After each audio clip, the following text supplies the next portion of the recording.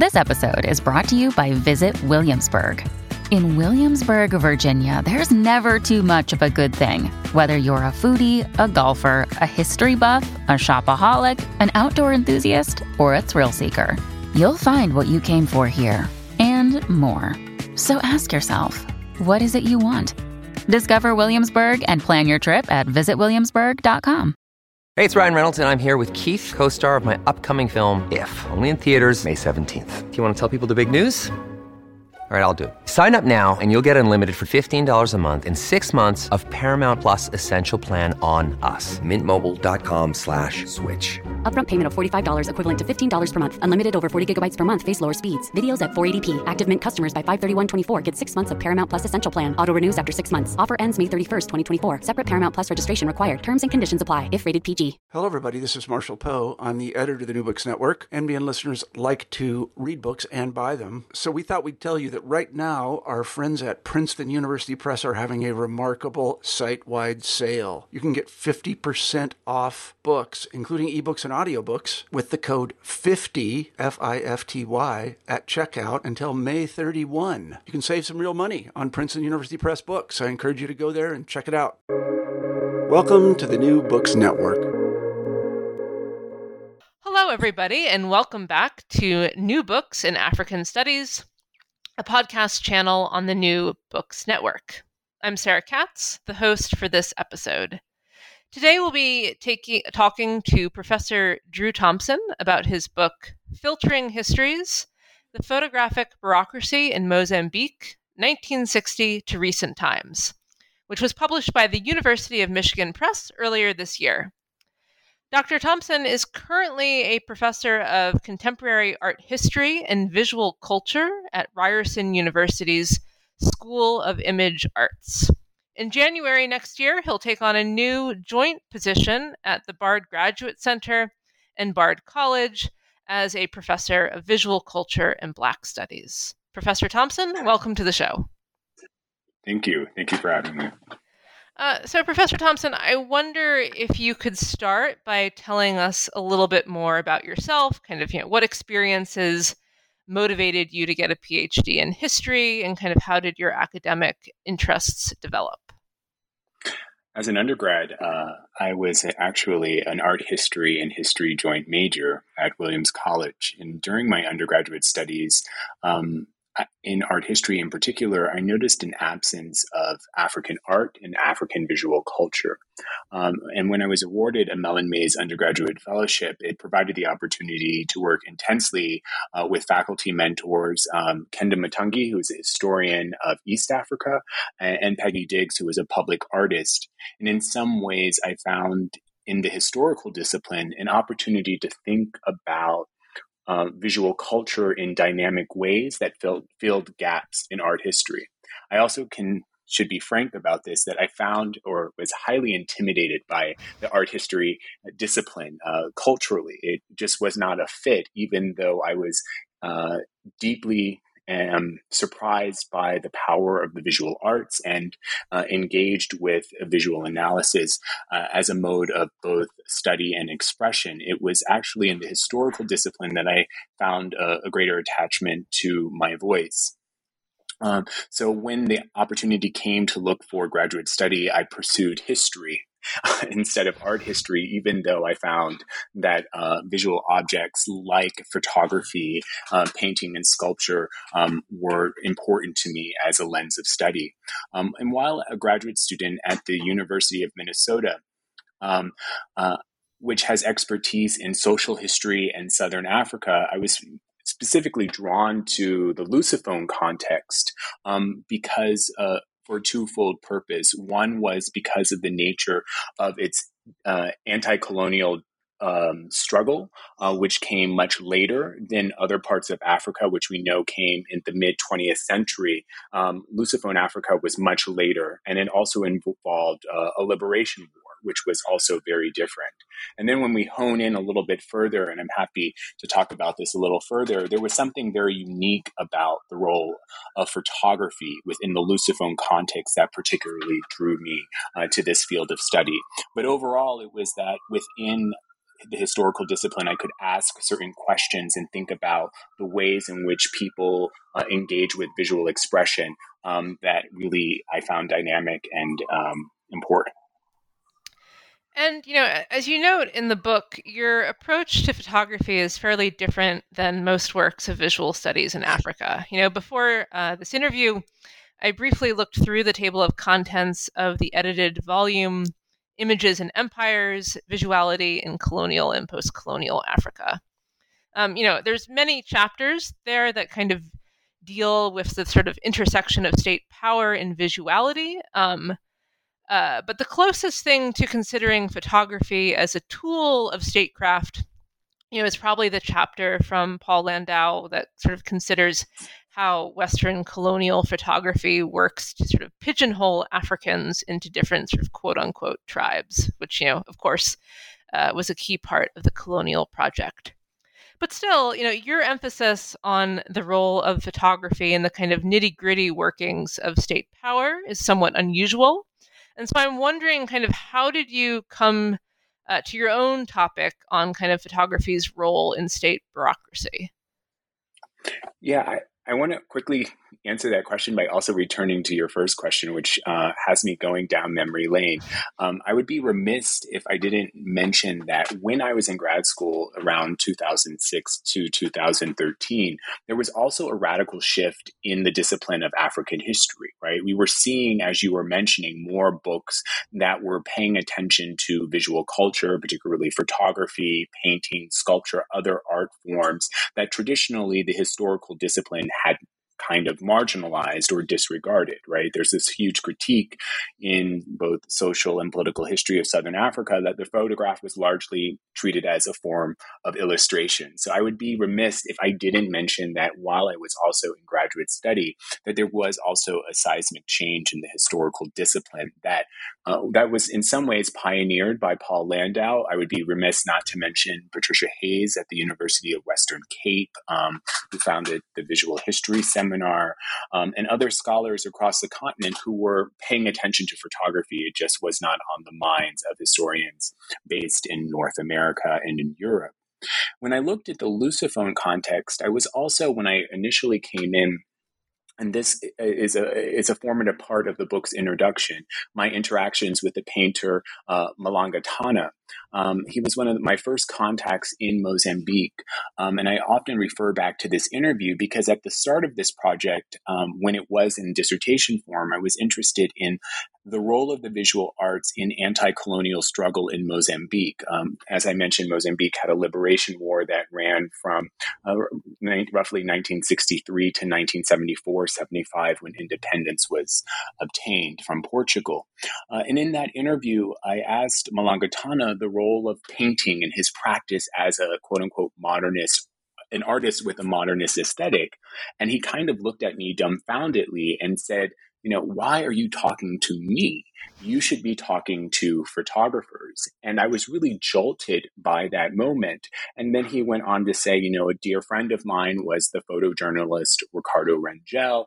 And when I went to take up that lead or take up that thread that he was offering up, I visited the archive of Ricardo Rangel, a photojournalist based in Mozambique who started his practice while Mozambique was a colony of Portugal in the 1940s. In the darkroom, a whole world of photography opened up. And one of the foundations, or why this work is possible, is because it's based on the premise that photography was fundamental to the making of both the colony of Mozambique and its independence. And what you see is this kind of through line, different generations who are not only practicing photography, but at independence, a new generation of photographers were birthed or possible because the independent state invested heavily in the making and practice of photography.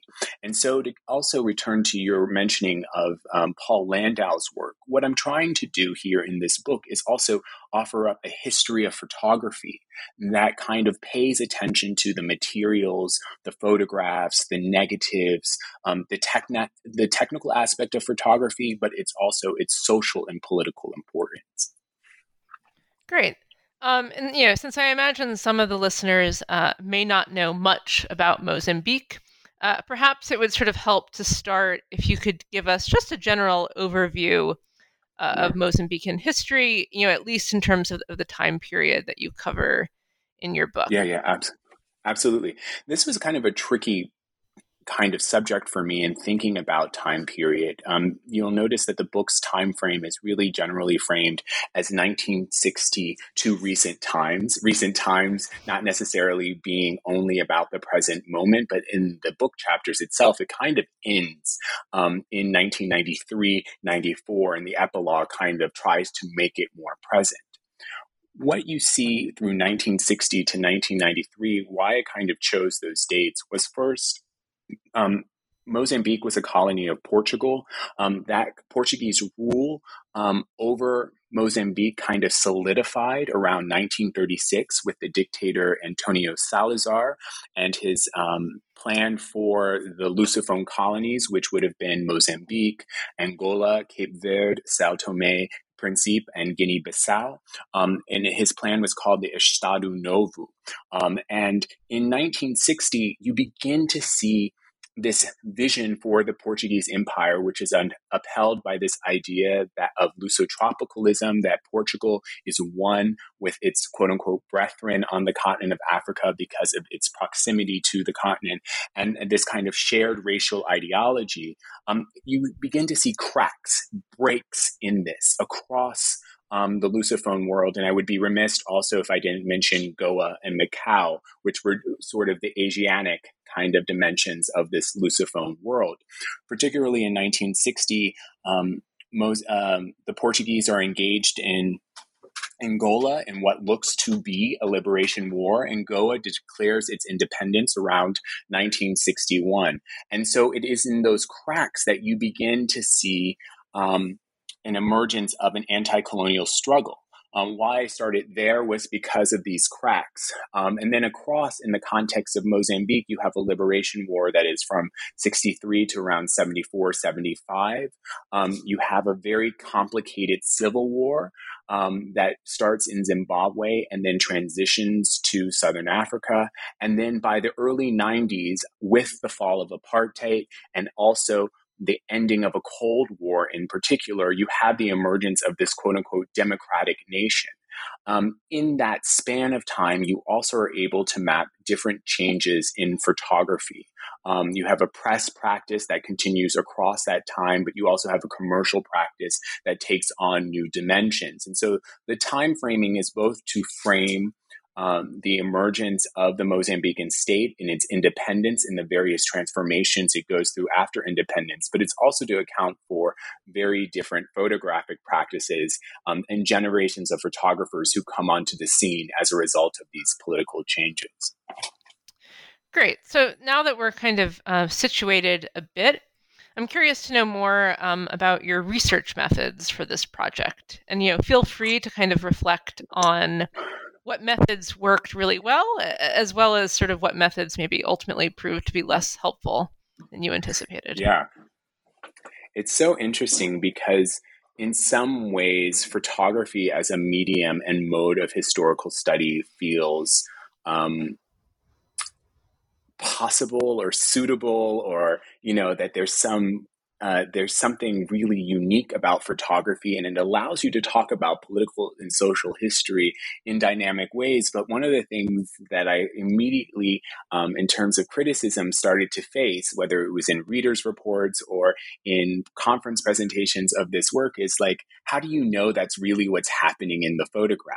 And it seemed as though in some ways, the historical discipline was kind of deeply distrustful of the photographic image, whereas when I was looking at it, it allowed for us to refute history or talk about Mozambique's history in new dimensions. For example, in the colonial context of Portugal's rule over Mozambique, what was really interesting are the ways in which a photographic practice emerges in dark rooms and commercial studios. Many of the commercial photography studio owners in colonial Mozambique were settlers from Portugal. And the labor laws that the Portuguese administration applied to Mozambique opened up new possibilities for Blacks and other non-white populations, not only to get jobs in photo studios, which allowed them to acquire the technical skills of photography, but also made for a dynamic market of photography.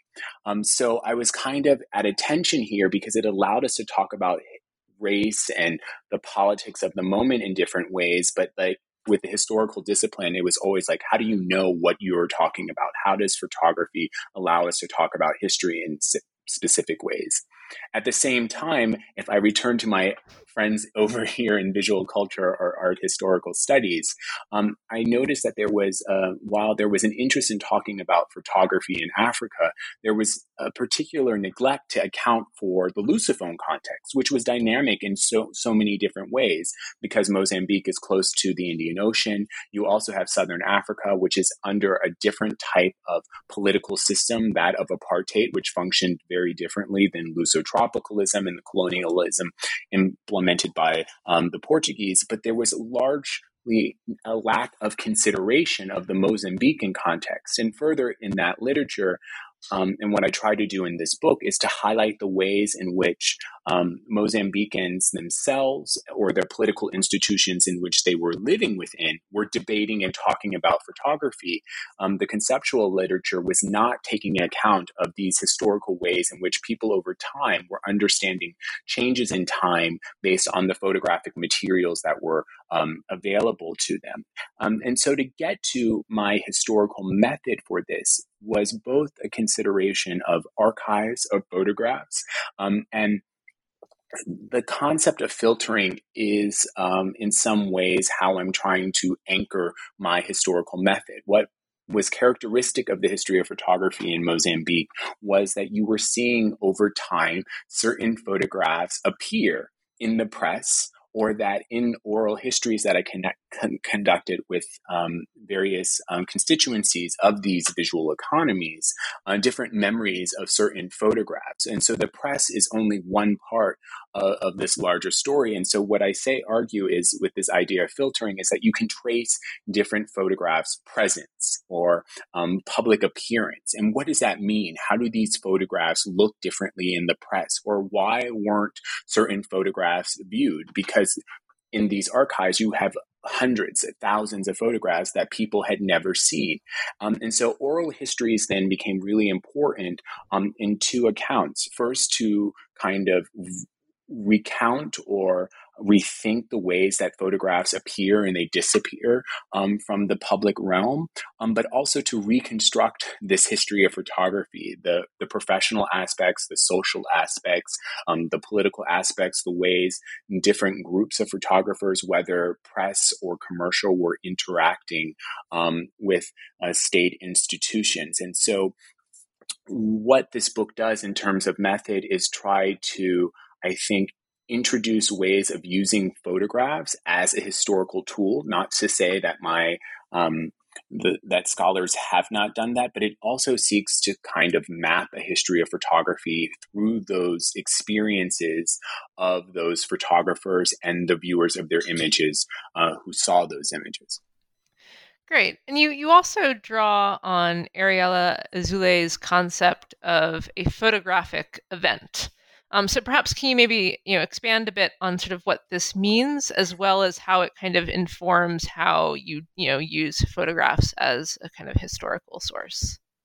Yeah. So just to recount for our listeners, Ariella Azule is a theorist of imperialism and also different histories of photography. And in this idea of the photographic event, she tries to push scholars away from just paying attention to photographs themselves, right? That she says, she argues that you do not have to have a photographic print for it there to be a photograph, that in some ways people's historical experiences are sometimes hinged on the fact that they know a photograph exists but we sometimes never see that photograph. And in her context, particularly the Israeli-Palestinian context, she speaks about the ways in which the military police interrogate people, and they say we have a photograph, but they never reveal to the detainee what photograph that they have. And the detainee is operating under the impression that there is a photograph attached to the event that they are being questioned about. And so here within my work, while I appreciate the vast conceptualization of photography, I was also trying to show over time the way that bureaucrats in the Portuguese colonial bureaucracy or fighters in Frelimo's liberation war think and talk about photography, and the ways in which they are producing photography. And so that became really important to not only talk to soldiers and photographers, but also the editors of their images. So when I talk about what's unique about Mozambique in the context is that you have editors who worked with photographs, you have photographers who took those pictures, you have people who remember seeing those images in the press, and you can put all of these kinds of photographs together and these experiences with photography together. And so while I appreciate Azule's understanding of the photographic event, I'm also trying to kind of complicate that, I think, particularly by contextualizing the uniqueness of photography in Mozambique, but also offering up new ways that we might theorize photography. And that's where the idea of the photographic bureaucracy comes in. And I'm happy to talk about that more. Great. Okay, so your first chapter considers how photography was part of the infrastructure that enabled the sort of the continuation of the Portuguese Empire. As you put it, for both Portugal and Mozambique, photography operated much like bridges and roads. And whether you intended it or not, it kind of dovetails nicely with debates we're having in the US right now about kind of what is or is not infrastructure. But in any case, how did Portugal use photography to address the unrest sort of within its empire in the 1960s? Yeah. So in this chapter, and I'm really drawn to, again, an image by Ricardo Rangel, and it speaks to something unique happening in Mozambique that I work through. Why is the history of photography in Mozambique so unique, and why is it so possible to write? And so there's this photograph that the chapter Portugal's photographic play hinges on, and it's an image of men gathering outside a window where there is text pasted on the window. And the photographer, who is Rangel, is standing on the inside documenting the throngs of people clamoring to see the image and text on the window. And this image is important because it is an image that sort of designates the awareness of the possibility of independence in Mozambique, because the text that the individuals were reading was news of Goa's annexation or independence from Portugal. What you have is the Indian Army declaring that the colony of Goa is no longer a colony, but a part of the Indian nation state. And news is being received in Mozambique. And why this is important is for two reasons. One, it shows that processes of decolonization are happening alongside colonization. And here Rangel speaks about why he took that image, which was his surprise and also his awareness that there was a way of fighting Portuguese colonialism. The other reason that this image is important is because when you look to the archive in the quote-unquote metropole or the Portuguese colonial archive, you notice in the type documents that there is a struggle amongst bureaucrats to get photographs of what is happening in Goa. And here it is in the Mozambican context that you have photographs of what is happening in Goa, although in a distant and kind of metaphorical way. And why I start there is because that photograph allows us to expand our thinking about photography in one in which, again, this idea of the photographic event, you can then explore the ways that bureaucrats are typing and writing vigorously, sending telegrams back and forth between the colony and the metropole about not only how to respond to anti-colonial protests that surface, but also the ways in which to kind of apprehend or get images of this event. And it is within this context of the what one would say is the absence of an image in one place and the presence of it in another place that photography is taking form. The other part of this chapter is also grappling with the reality that empires are never unified, right? That what was happening in Lisbon was very different from what was unfolding in the ground. And in the context of Portugal's colonialism, the Portuguese relied on a quote unquote colonial state structure by which to carry out what the metropole wanted. And in some ways, there was a dissonance. And why this idea of infrastructure becomes captivating to me is that you have a photographer like Ricardo Rangel, who is taking photographs and documenting these events that speaks to a kind of colonial visual economy that shows the ways in which press photography overlaps with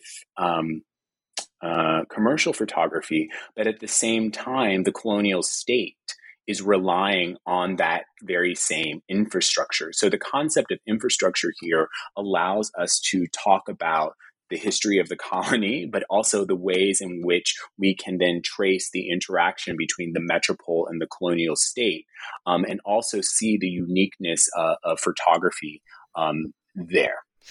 Right. And I guess kind of related to that is this question of, you note that there was sort of some difference between how the authoritarian state of Portugal and then the sort of the colonial state of Mozambique approached photography.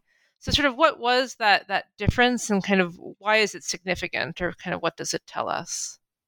Yeah, I think what is interesting here is that I argue is that the authoritarian Portuguese state never could manage to take photographs. There was kind of a hesitancy to make and produce photographs. You do have a set of scholars in Portugal who have studied the colonial empire and photographers who worked for the colonial state. But what the typed documents reveal is a kind of hesitancy to take images and produce images, and that there is a sense of power gained by writing about images. Hence this concept that I use in the chapter, which is called photographia. When going to the colonial Portuguese archives, one automatically notices, sure, there are photographs, but you would look at administrative documents and there would be no photographs, but there would be the presence of ideas about photography that were expressed through this term photographia, that the diplomatic police or the information news service, they were talking about photography through photographia. And then you ask about the colonial state, and it's so interesting is because you have Portuguese soldiers who are going to commercial photographers to get their image taken, and then putting their image in newspapers alongside some of the images that Rangel are taking. And they were writing for pen pals and writing to talk about their loved ones. But you were also having a way in which it was in this economy of photography that we were seeing the political affairs of the state. And I think that the colonial state at some level, and you see these fractures at independence, was struggling not only to gain control over a rapidly changing situation in Mozambique, but also grappling with how to actually implement the orders that were coming down from the metropole. And in this chapter, I show a photograph of colonial bureaucrats actually looking at some of Rangel's photographs. And this photograph was printed in a newspaper, Noticias de Beira, and it was a reportage about one of Rangel's photographic exhibitions. And why I find this photograph so interesting is that you see bureaucrats of the colonial state who are known for censoring documents, also referring back to these documents. And it's interesting that they are looking at photographs that they have also are choosing to take out of the public view. And so there's something about these photographs and the ways in which photographers like Rangel or military photographers are choosing to document the moment that I think talk to the kind of fractures between the authoritarian and state and the colonial state. You also note that the Portuguese often substituted, or not substituted, but sometimes substituted photography with illustrations, or they paired photographs with kind of sound or text, or they also photographed the kind of infrastructure of sound as well. So why was it that kind of photographs generally didn't stand alone when sort of put to use by the colonial state? Yeah, it's interesting, your question, because I've been thinking about the ways in which sound is important. And for our listeners, when one visits the Colonial Archive, there are various typed documents that are attached to military operations, diplomatic operations, and just the day-to-day affairs of the colonial and the authoritarian state. The element of sound comes in is because the military, when it's choosing to escalate its war in Mozambique, particularly, I'm thinking about the years of 65 to the early 70s, around 72, 73, when you have the Gordon Knot offensive. They are electing to send illustrated pamphlets over various areas of Mozambique in order to obtain support from different populations who might be, that they see, quote unquote, as vulnerable to supporting the liberation movement. And sound comes into play is that they are using sound to accompany the distribution of these flyers. And so they're sending messages like Portugal and Mozambique are one, just as they're dropping a pamphlet of a flag that I show in that chapter that shows hands of different races holding each other around the Portuguese flag and the map of Mozambique in the middle. And why I was so interested in an image that is showing the distribution of these pamphlets, particularly the megaphone, was the way in which you are led to read or interpret that image tells us something about the role of photography within this context. And I was led to read it in terms of what could be said and what was said visually. And I think in some ways you also notice in interrogation reports, which sound is also important, that the Portuguese bureaucrats, in this case, or soldiers, are trying to win support for the war. So they are asking different populations who are particularly living in northern Mozambique. They are asking what they see of the Frelimo liberation movement. They are asking questions about who do they support. And in these interrogation reports, you see the recording of sound through text. And so in that chapter, particularly that photograph, I was interested in ways that these stories get interpreted and how that information leads to different types of photographic production. I also would argue, as I'm going back and thinking back to some of your earlier questions about the interactions between the authoritarian state and the colony, I think in some ways it was this information that held these two various bodies, political entities together, that it allowed them in some ways to be able to stay in the war for so long, considering how detrimental both the cost and the loss of life was to the Portuguese nation, which was incredibly poor and reliant on a younger population to economically sustain itself. Okay, and then in your next chapter, you look at sort of the other side of the decolonial struggle, Frelimo, and how they used photography as well. And sort of here you develop your concept of paper diplomacy. So what role did photography play during Frelimo's period as a liberation movement? Or, as you sort of put in the book, how did Frelimo use photographs and written documents to orchestrate an image of a Mozambique freed from Portugal's control? Thanks for that question. One of the things to note, and I think is really important, and again, one of the reasons I was drawn to this project, is what is unique about Mozambique's history and its liberation struggle or anti-colonial struggles is the fact that within this context of this liberation movement, Frelimo, which should be noted, that was a political movement that took its political contours and form in exile. It was located in Dar es Salaam with military bases in southern Tanzania at the invitation of the president Julius Nyerere. What was unique about Frelimo is that in my research, and I'm happy to be proved wrong here, that Frelimo was one of the only liberation movements in Southern Africa to actively train its soldiers as photographers. So you have a group of soldiers. Here I'm thinking about Daniel Macanasi, Artur Torwat, Carlos Jumbo, Jose Suarez, and a number of other lesser-known figures who were trained at different moments in the liberation struggle to actively photograph the liberation movement. And so you have a way in which Frelimo, as a liberation movement, is very aware, clearly, of the importance of photography if it's choosing to train its soldiers as photographers. And these photographers would accompany different military delegations who were wanting to visit northern Mozambique. The liberation movement of Frelimo started in Cabo Delgado, located in northern Mozambique, and tried over the course of the war to expand all across Mozambique, but was mostly a war that took place in the northern half.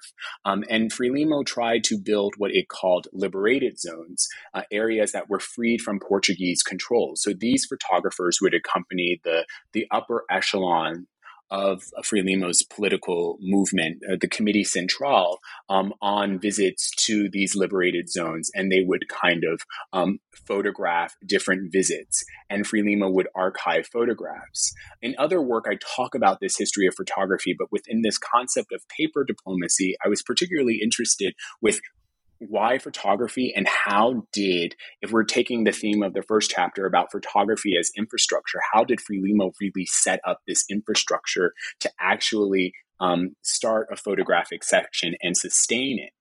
And so paper diplomacy is a way of kind of looking at the archive that I found in 2015, 2016, was finally granted access to the archives of Frelimo that were located at the Arquivo Histórico de Mozambique, particularly within its external affairs section, as well as its information section, which include documents about its photographic usage. And in paper diplomacy, you see requests for cameras. You see requests for different types of visits by delegations, not only from Frelimo, but from the outside world. And so paper diplomacy is this kind of argument about how did Frelimo get its film and how did it train its photographers?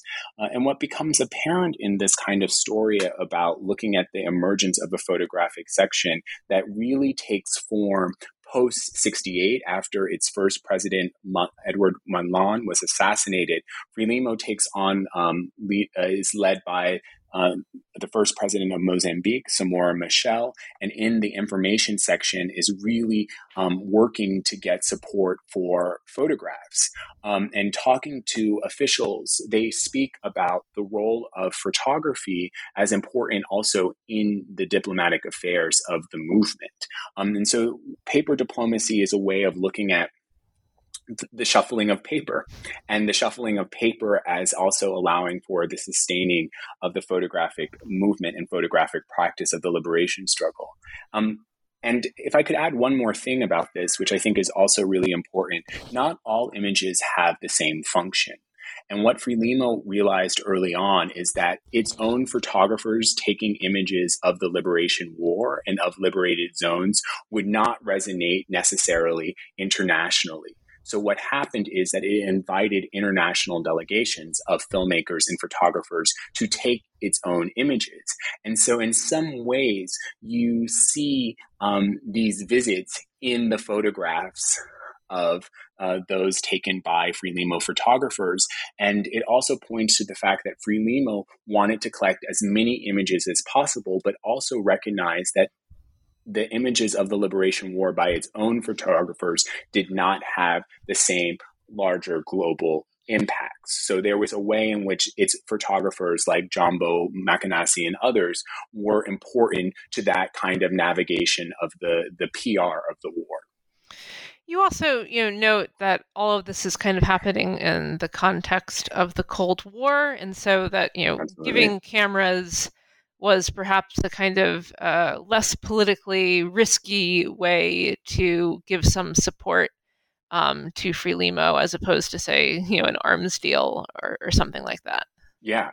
And I think this is a really interesting kind of point, because in the work itself, I talk about this photograph, particularly of a Frelimo soldier who is wearing an AK-47, and he's at a manual printer.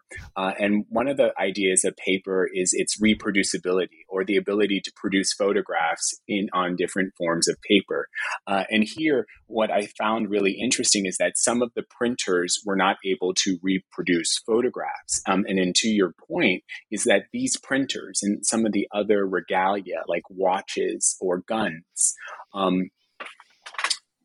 they pointed to the Cold War in profound ways. When you look at a number of the military operations that were photographed, or one would argue staged for the camera, because in some ways soldiers who I interviewed who were photographers said that they struggled to take photographs as they were called to fight, because as we know, Portuguese were conducting operations on these liberated areas, dropping napalm, dropping military bombs. And so some ways that escaped documentation because photographers chose to pick up their arms. So a number of these kinds of photographs are staged, especially the ones with the guns. And I talked to a military historian at the Smithsonian who helped me identify the different weapons. And in identifying the weapons, some were guns from Russia and some were guns from China.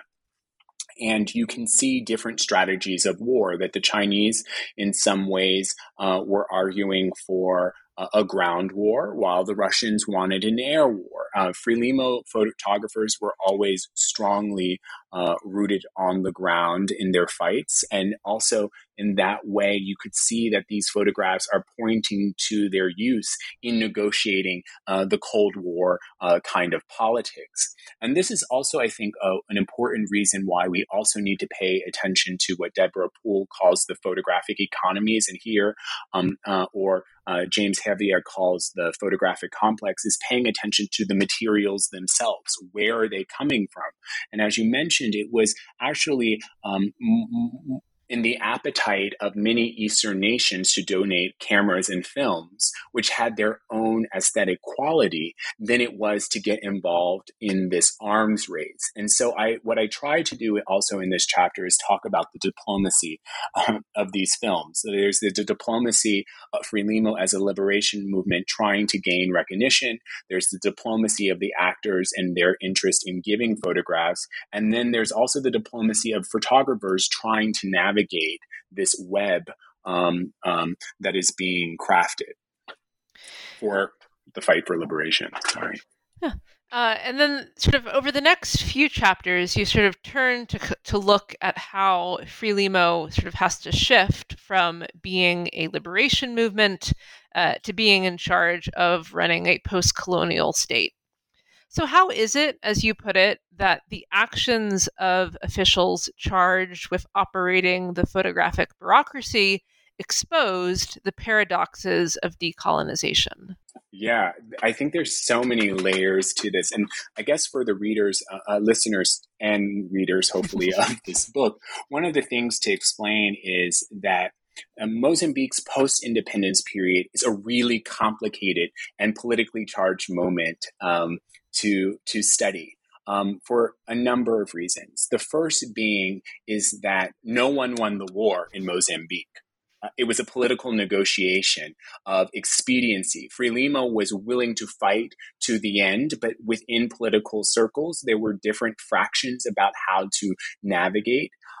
Portugal was toppled, partly not only because of the might of Frelimo, but it was stretched. There was a liberation war happening in Angola and Guinea-Bissau, and then there was a coup, 25 de Abril, that happens in Lisbon that topples the Caetano regime and sends this ideology of Lusotropicalism and Portuguese colonialism and the empire into another phase. Its last phase or last stage, and so what you have is an independence that's not swift and that's not quick, that goes through what I call, and others have called a transition period. So Mozambique enters a period of transition in April 74, and it's almost a year and some months before it actually achieves independence. Shortly after independence, in 76, it's engaged in another war. Frelimo pledges its support to Zimbabwean liberation efforts. It stays in a war with Zimbabwe and Ian Smith until 81, 82, and then it's drawn into another war with apartheid South Africa. And so you have a complicated political period, and what the last three chapters of the book try to do is kind of dissect that. First, it looks at the transition period itself from probably 74 to roughly 81, and then it takes on those years of 81 to 93, the first presidential elections, by looking at identity documents and also the news agency, which I'm sure we'll touch upon. So I just want to give that kind of context to answering your question, because in the chapter itself, I introduced this idea of transitional photography. What happens when this transition is happening? You have photographers like Rangel who are meeting Frelimo as the liberation movement for the first time. Frelimo as a liberation movement is like having to transform itself or transition itself from being a liberation movement into the newly independent political party that is governing Mozambique. And then also you have these kinds of political changes that are unfolding that are natural for decolonization. And one of the things that I sort of mentioned in this book is that many people at independence in Mozambique had never seen their image of themselves or never seen a photograph in a kind of press context. And so these photographic practices and political expediencies are all colliding. And Frelimo as a bureaucracy is taking form. And so one of the things that this chapter argues, and this is where this concept of photographic bureaucracy comes from, is that the Portuguese state, the colonial state that was constructed, was weak. It was not well funded. It was not well run. And Frelimo itself had never governed in the capacity of actually being inside of Mozambique and was assuming control of this bureaucracy. And what I argue is that photographers and the medium of photography was important to this construction of the bureaucratic state apparatus that Frelimo would govern. Officials talk about a need to both transform its image and control its image. And for press photographers who were of the generation of Ricardo Rangel, Koch Nam, and others, there was this transformation that they needed to go underway. A side note or a caveat to all of this is it's important to know that when Frelimo came into power, it nationalized private industry, and part of that was taking control over photographic studios. And in some ways, that explains its interest in photography is explained in the context of the liberation movement. And one of my favorite photographs that I think kind of documents this transition is the photograph in chapter 3 of the birth.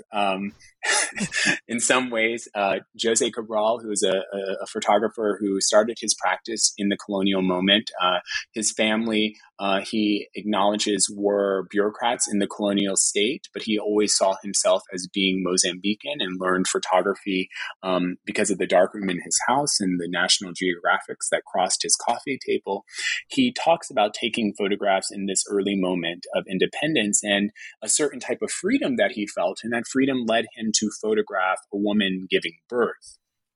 And in that photograph, he shows the process of birth, and we see the child coming out of a woman's vagina. And immediately when these photographs are published in the weekly magazine Revista Tempo, the state goes up in arms. It tries to take all the magazines off the shelf and calls immediately all of these photographers and journalists in, saying that this is not the way to report on the nation state, and it asserts its control and power over images. And I think this is an interesting moment in which you see the kind of control that Frelimo as a liberation movement sought through photography, the types of visual expressions and expectations that photographers had for the documentary apparatus, which is supposed to document and show what one wants to see. And the state has trouble over its course seeing what its photographers want to see, because there's an overarching urge to control the image and make photographs and photographers see what they want to see of the historical moment. You also then turn to the role that photographs played, or struggled to play, as a technique in population management, which took a violent turn in Mozambique. So perhaps to start, can you describe the different identity cards that were used by Frelimo? Yeah, this chapter, which is called the fourth chapter, which is called IDing the Past, speaks to, I think, in some ways, I don't want to say unhappiness, but discontent to a certain extent with the literature in photography, particularly the history of photography, which tends to think of a homogenous or homogenizes commercial photography. And in the context of Mozambique, what you see are different ways in which commercial photography sustains press practices, but also at independence, the nation state or independent nation asserts its control over commercial studios. It does that in two ways. First, it acquires different commercial studios that were abandoned by the Portuguese nation state. And then it also does this by relegating to commercial photographers the need to produce headshots. And headshots are those photographs that go on ID documents. So what I do in this chapter is that I try to trace the way that commercial photography changes in the moment of independence by having to produce headshots for identity documents. And I think that's really interesting also because an argument that surfaces in this chapter is that these commercial photographers for a range of regions can never provide everyone with ID documents, and that many populations in Mozambique learn to live without them, just as the state chooses to assert its control over populations on the basis of whether or not they have ID documents. So to your earlier question, at independence, it first initiates an identity document, which would be a passport or just an individual ID document. Then it goes on to implement other forms. There is a party card. And then in the early 1980s, there are a labor card, a worker's card, and then a residence card. A worker's card has its kind of origins in similar kind of pass book or pass photos. But it also has its origins in ways in which the state itself is trying to gather up or shore up labor. And then the residence card was to identify people living in particular areas and regions. And then an offshoot of that was the ration card, because we can't forget this is in the 1980s, and there were vast food shortages, and the ration card became a way of distributing food. So you have these kinds of identity documents, and out of that, as I think Frelimo and Mozambique faced famine and the need for labor production and economic productivity, you have, as you mentioned, different strategies by the government to operationalize or take advantage of different forms of identification. Right. And sort of as you've hinted at already, there were kind of real stakes involved in whether or not somebody was able to obtain a headshot and proper documentation. And so sort of, I mean, why was it so hard for Mozambicans to kind of obtain their headshots? And, perhaps most importantly, kind of what could happen to those who failed to do so and why? Yeah. One of the chapters that open up, one of the photographs that open up the book itself is a photograph of a photographer taking a picture of two young boys. And in the background, a man stands waiting for his photograph to be taken. Just as in the photograph that we have, we see a young boy holding up the background. And this photograph points to early commercial photographic practices and practices in economies in which we see people trying to obtain their identity document. In commercial practice, what we notice in some of these photographs of people getting their picture taken, we see two people being seated together. And so much of this literature on African photography sees that as a portrait of two people, this notion of self-portraiture. But in the case of Mozambique, we have supply shortages that date to the colonial period that continue on into the independence period. And it was a strategy to get two photographs, and then they would cut it up the middle and separate the photographs and have headshots for different clientele of this commercial market. And one of the reasons it was so hard to get photographic equipment is because photographic equipment was scarce. We hear in, and Sarah, I don't mean to diverge here, but there is this kind of rhetoric in photographic discourse about the racist nature of different photography companies. And that's sort of one of the actors who is quoted here is the filmmaker Jean-Luc Godard, who spent time in Mozambique, and he is notoriously quoted as saying that Kodak film was racist because it couldn't show Black people. And we also have heard in other corners of the world at similar times that Kodak film was racist because when you look at the Shirley card, it features a white woman and not a Black woman by which to calibrate the color of colored film. And for me, in this kind of context of Mozambique, what I want to kind of point out, and I have talked to people who were in charge of procuring films, and they said Mozambique had no money to buy Kodak. So this debate for them was kind of moot because the currency itself was devalued and Kodak film was so expensive. And so the solidarity agreements that had started during the Liberation War actually continued in the independence period, and in the trade agreements, whether it's with Germany, East Germany, or other Eastern European nations, Frelimo was oftentimes trading cashews for Agfa film or Oeuvre film.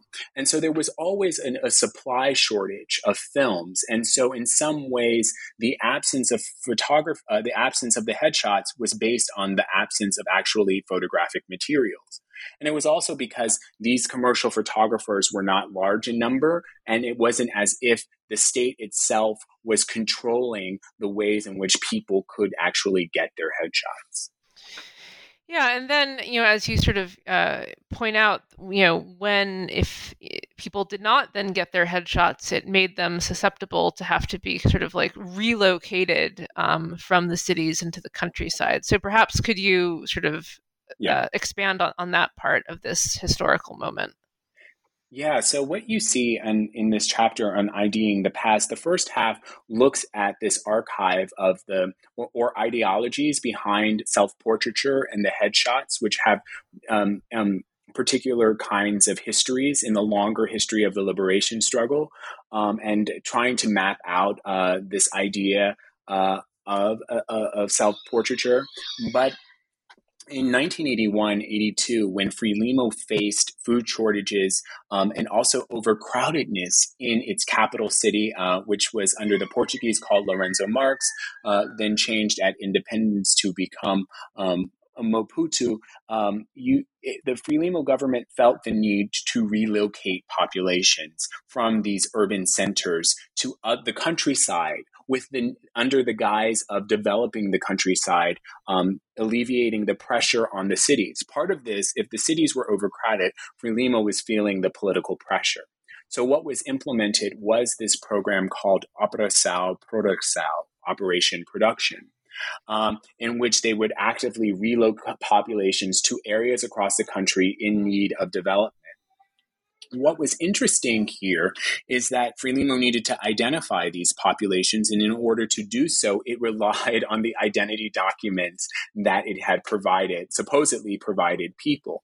And here, what you find is that Frelimo is identifying populations for relocation on the basis of the absence of having certain identification. And I think this is really an important idea for thinking about press photography, because in some ways, what the press was able to see of Operação Produção was on the basis that the person themselves who was being photographed did not have some identification of themselves. So in the context of Operation Production, the state itself was choosing to relocate on the basis of this absence of the ID document. And so you have this interesting play on visibility and invisibility.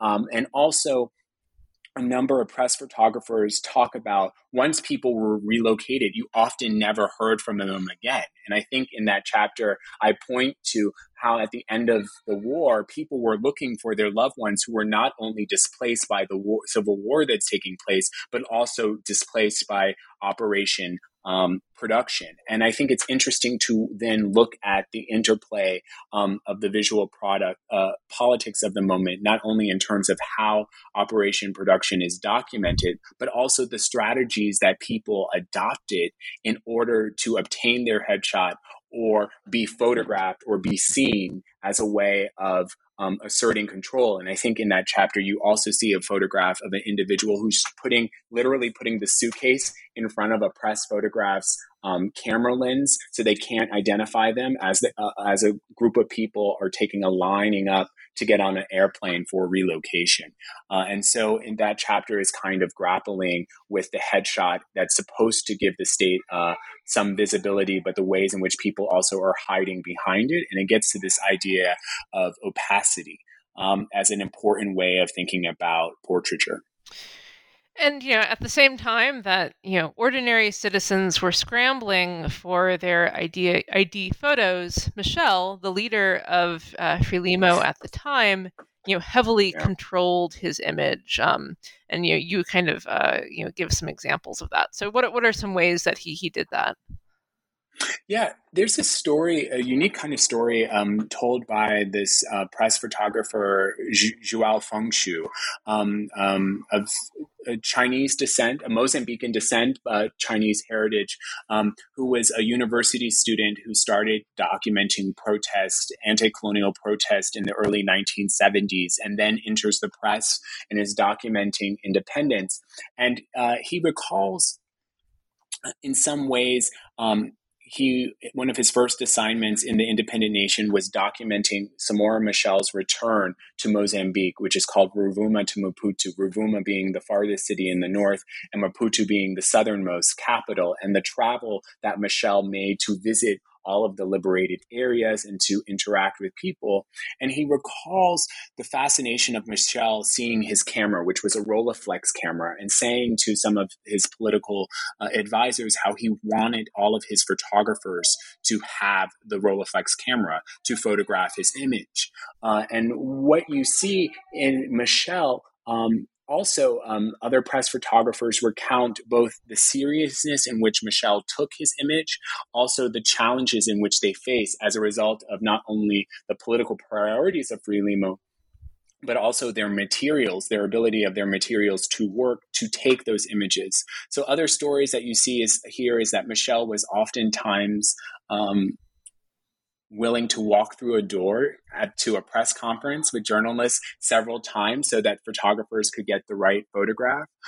Michel was also shorter than some of his intellectual colleagues, his international partners, and journalists spoke of having to try to get him at the same height of different leaders when he greeted them at the airport or at the presidential palace. And so you do see a kind of way in which Michel is concerned about his image. And in that chapter, I also talk about how Michel takes his portrait, and we don't know who took his portrait, but this portrait is hung in government offices where people are supposedly supposed to get their identity document. And Frelimo generates a great deal of control through its control of portraiture and this idea of the headshot in controlling who has identity documents. And in 1986, Michel tragically dies in an air accident, which it has been claimed that South Africa is responsible for shooting down Michel's plane as he returns from Zambia at a set of political meetings to kind of mediate the civil conflict that is happening. And in the wake of that death, you have a funeral. And you never see Michel's body, but you see his image going into the hands of people who are lining the street. And so I think that's an interesting kind of metaphor for thinking about what it means then for how Frelimo generates its own political power through the photograph of its leader, when in fact many people don't have their own headshot or image.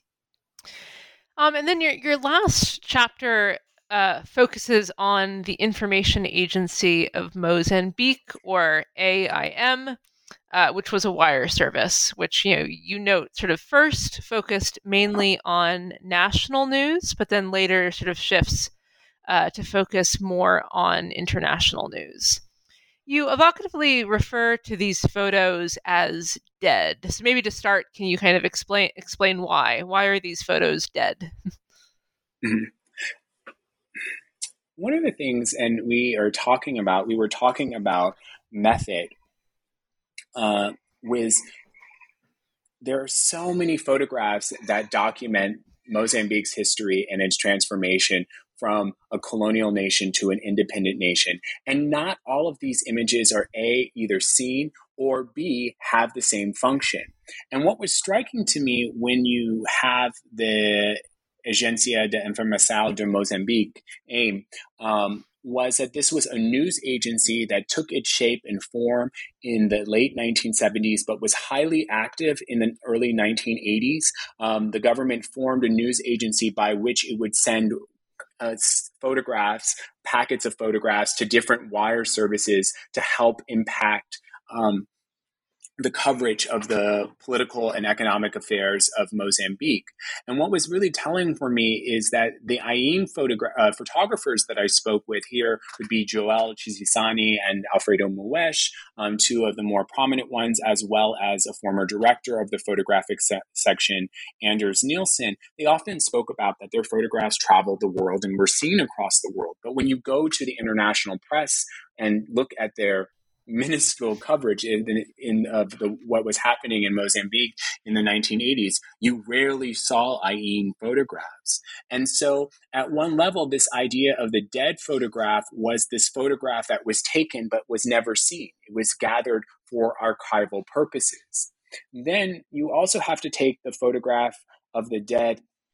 I was taking it also literally, and that in some ways, AIM journalists, as the war took different types of shapes and forms, found themselves increasingly having to rely on photographing dead bodies to document the war and document the politics of the moment. And so the dead photograph not only speaks to those photographs that are not seen or don't have any reproducible power for anyone other than its producers, also is to take it literally and think about photographs of dead bodies and how they come to be seen in the press and what is the politics of that. And what you see when you trace that is not only you not only see the evolution of these photographers' aesthetic practices, but you also see a change in Frelimo's own kind of discursive power and also willingness and change in how it was choosing to engage photographs, which was very different from from the euphoria of independence. By the 1980s, Frelimo officials were really concerned that the war would be seen as a civil war. And if it was seen as a civil war, that was undermining its own control and power and feeding into the hands of its apartheid neighbors in South Africa. Right. And this sort of goes into my next question, which, right, is that there is this sort of tension that kind of starts to develop. Whereas, right, as you say, Frelimo wanted there to be a narrative that was sort of that this armed conflict within Mozambique's borders was entirely instigated by apartheid South Africa. But then, eventually, as you put it, a kind of picture of civil war surfaced. So this question kind of has two parts. First, how did Frelimo use visuals to frame internal unrest as a result of apartheid South Africa? And sort of second, why was it hard for them to control that narrative? Mm-hmm. The first question, what I think is really interesting about your question is that and what I try to do in this book is that's why the paper diplomacy chapter is so interesting, to think about how Frelimo uses photographs during the liberation movement, because it also points to different types of aesthetics that Frelimo tries to cultivate of itself as a liberation movement to advance the war. This idea of a freed Mozambique, what becomes really interesting is that rarely do you see photographs of dead Frelimo soldiers. Rarely do you see photographs of the dead. And in 1976, in response to what is happening in Rhodesia, you have these photographs of dead bodies that are appearing in the press. And that's around the same time that Jose Cabral is photographing the photographs of the childbirth. And it seems, based on the letters that readers have sent to those press outlets, that there's more anger on the photographs of the birth than there are of seeing the photographs of the dead bodies. And so Frelimo becomes very aware of the challenges of documenting these dynamics of the war. And it's also aware of trying to control where photographers go. So AIM, in some ways, and thanks for this question because I've never thought about it until now, AIM is in some ways developed to help the government control the way that this political war is being represented in the international media, because Frelimo at first does not let AIM photographers or members of its press apparatus to accompany the military soldiers who are fighting this civil war, first with South Africa and first with Zimbabwe and then with South Africa. Also, what becomes a challenge is that South Africa never stations its own soldiers in Mozambican borders. It chooses to arm an opposition movement with weapons. And that gets to kind of your second question, which is that when journalists are in the areas that are under attack, they're often not only documented after the attack has happened, but if a soldier is captured of the opposition movement, they're finding another Mozambican. They're not finding a South African. This is an interesting metaphor. It's like, it's not as black and white, right? It's like, even though they're taking black and white photographs, they can't document or they can't capture the nuances of the moment in which it's difficult to see those enemies who are captured as any other than being Mozambican, right? Because the photograph itself and the photographers themselves lack the ability to go to South Africa to show what South Africa is doing in Mozambique. And here is an enemy. They often talk about this. Here, the enemy before you is not white. He's black and he's Mozambican. So how do you explain the war with those politics? And this goes back to the idea of the dead photograph, that not only are they photographing the dead, they're creating photographs that have no reproducible value. They can't necessarily capture the complicated nature of the historical moment of the 1980s and this war. And so just as you were talking, I have a clarification question. So during when Frelimo is a liberation movement, that's when they're actually, training some of their soldiers to become photographers. But then later on, when they're sort of, fighting internal opposition, there's a kind of removal of photography from their military. Is that accurate? Yeah, that's really accurate because and again, thanks for this question because I've never thought about it. What you have in the in the years after independence is a reorganization of the press apparatus that was initially controlled by the Portuguese. And in some ways, you have generations of new writers and photographers who are moving from commercial photography into the press photography, or in the case of Rangel and Koch Nam and other press photographers who get their start in the colonial period, they're being charged with training a new generation of photographers. Also, and it's not captured in this book, but in 1982, again, with the help of its international partners cultivated through the Solidarity movement, Frelimo chooses to open up a national photography school. And this national photography school is initially charged with training civil servants as photographers to do the work of the bureaucracy and learn photography in order to either produce, I don't think it is to produce ID shots, but it is to produce different types of photographs that show the work of the government. And so what you have here is, as you point out, is the military itself is no longer, and maybe it is, there has always been in the oral histories that I've taught a little uncertainty about the Civil War and what was documented and what is not. I can't speak definitively that the military soldiers didn't have cameras, but I haven't seen their photographs. And in some ways, the photographs of Aim and other press agencies were intended to stand in for that type of documentation. And in some ways, I think Frelimo was very aware from the days of the liberation struggle about the legitimacy of its image. And one of the reasons these images from Aim are considered dead is because the international media saw them as speaking for the military regime and not as a form of independent press. And in that chapter, what I also do is I try to capture how South Africans look at the war. And South Africans like Paul Weinberg, Guy Tillam, and others, Cloyd Breckenbach, they visited these areas of Renamo that Frelimo never let the press apparatus visit. And South Africa constructs its own vision. And this vision of war and civil war is immediately taken up by the press because it's seen as more legitimate than the one captured by Aim. But I think here, and thanks for your point of clarification, I think to emphasize for our listeners that it's really important to think about how these dead photographs are standing in, or the reproducibility of certain types of images that point to different types of shifts and the changes in Frelimo's control or desire to control images. And then you end the book by reflecting on how the use of photography by the state is being replaced by new technologies.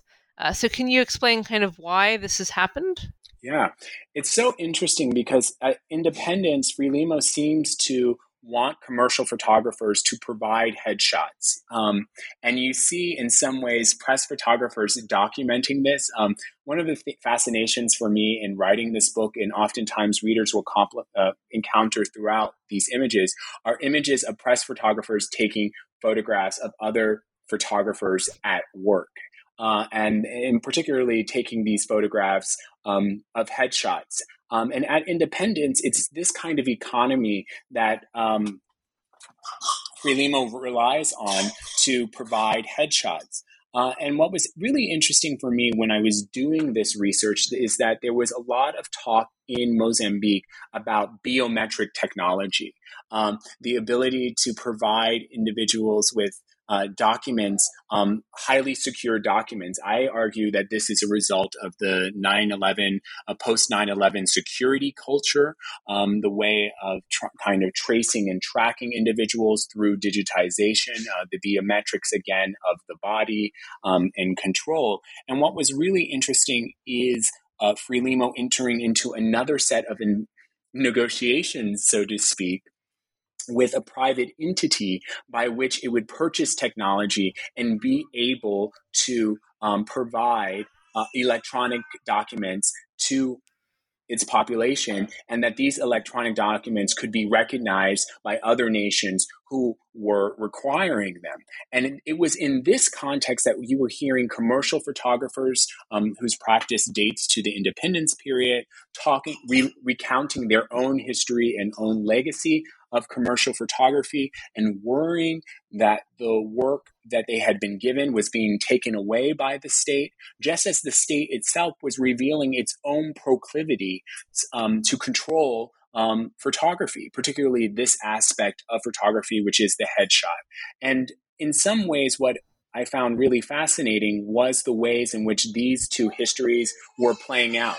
So the epilogue, in some ways, maybe it should have been the introduction, I don't know, but it kind of is using this experience of me navigating not only this project and trying to use these archives and capture these photographic experiences by which to show how this narrative has reproduced itself in quote unquote recent times. And that's why I don't end the book in 2021, but to more broadly, loosely show how this story has continued in various aspects and how it continues to play out in the state's own search for control, but also the ways in which I think different populations not only practice photography, but find photography of use in seeking recognition from the state. Because it's not a one-way stream, the state trying to identify populations, that it's actually certain strategic moves by individuals, photographers, or the populations that they photograph in kind of navigating the state and its own ambitions. Well, Professor Thompson, we've taken up a lot of your time, but I have sort of one last question to ask, which is that I was hoping you might tell us a bit about your second book project, which I know you've sort of provisionally titled Coloring Black Surveillance, the story of Polaroid in Africa, anti-apartheid protest, and the contemporary art world. Yeah. This book kind of starts from some of the findings that I had in this kind of first book project. The second book project is really interested in mapping out or thinking about the Polaroid as a type of film product. What I think is really interesting about the Polaroid is that in different contexts of Southern Africa, you have advertisements of the Polaroid, but you have no evidence of the Polaroid's use.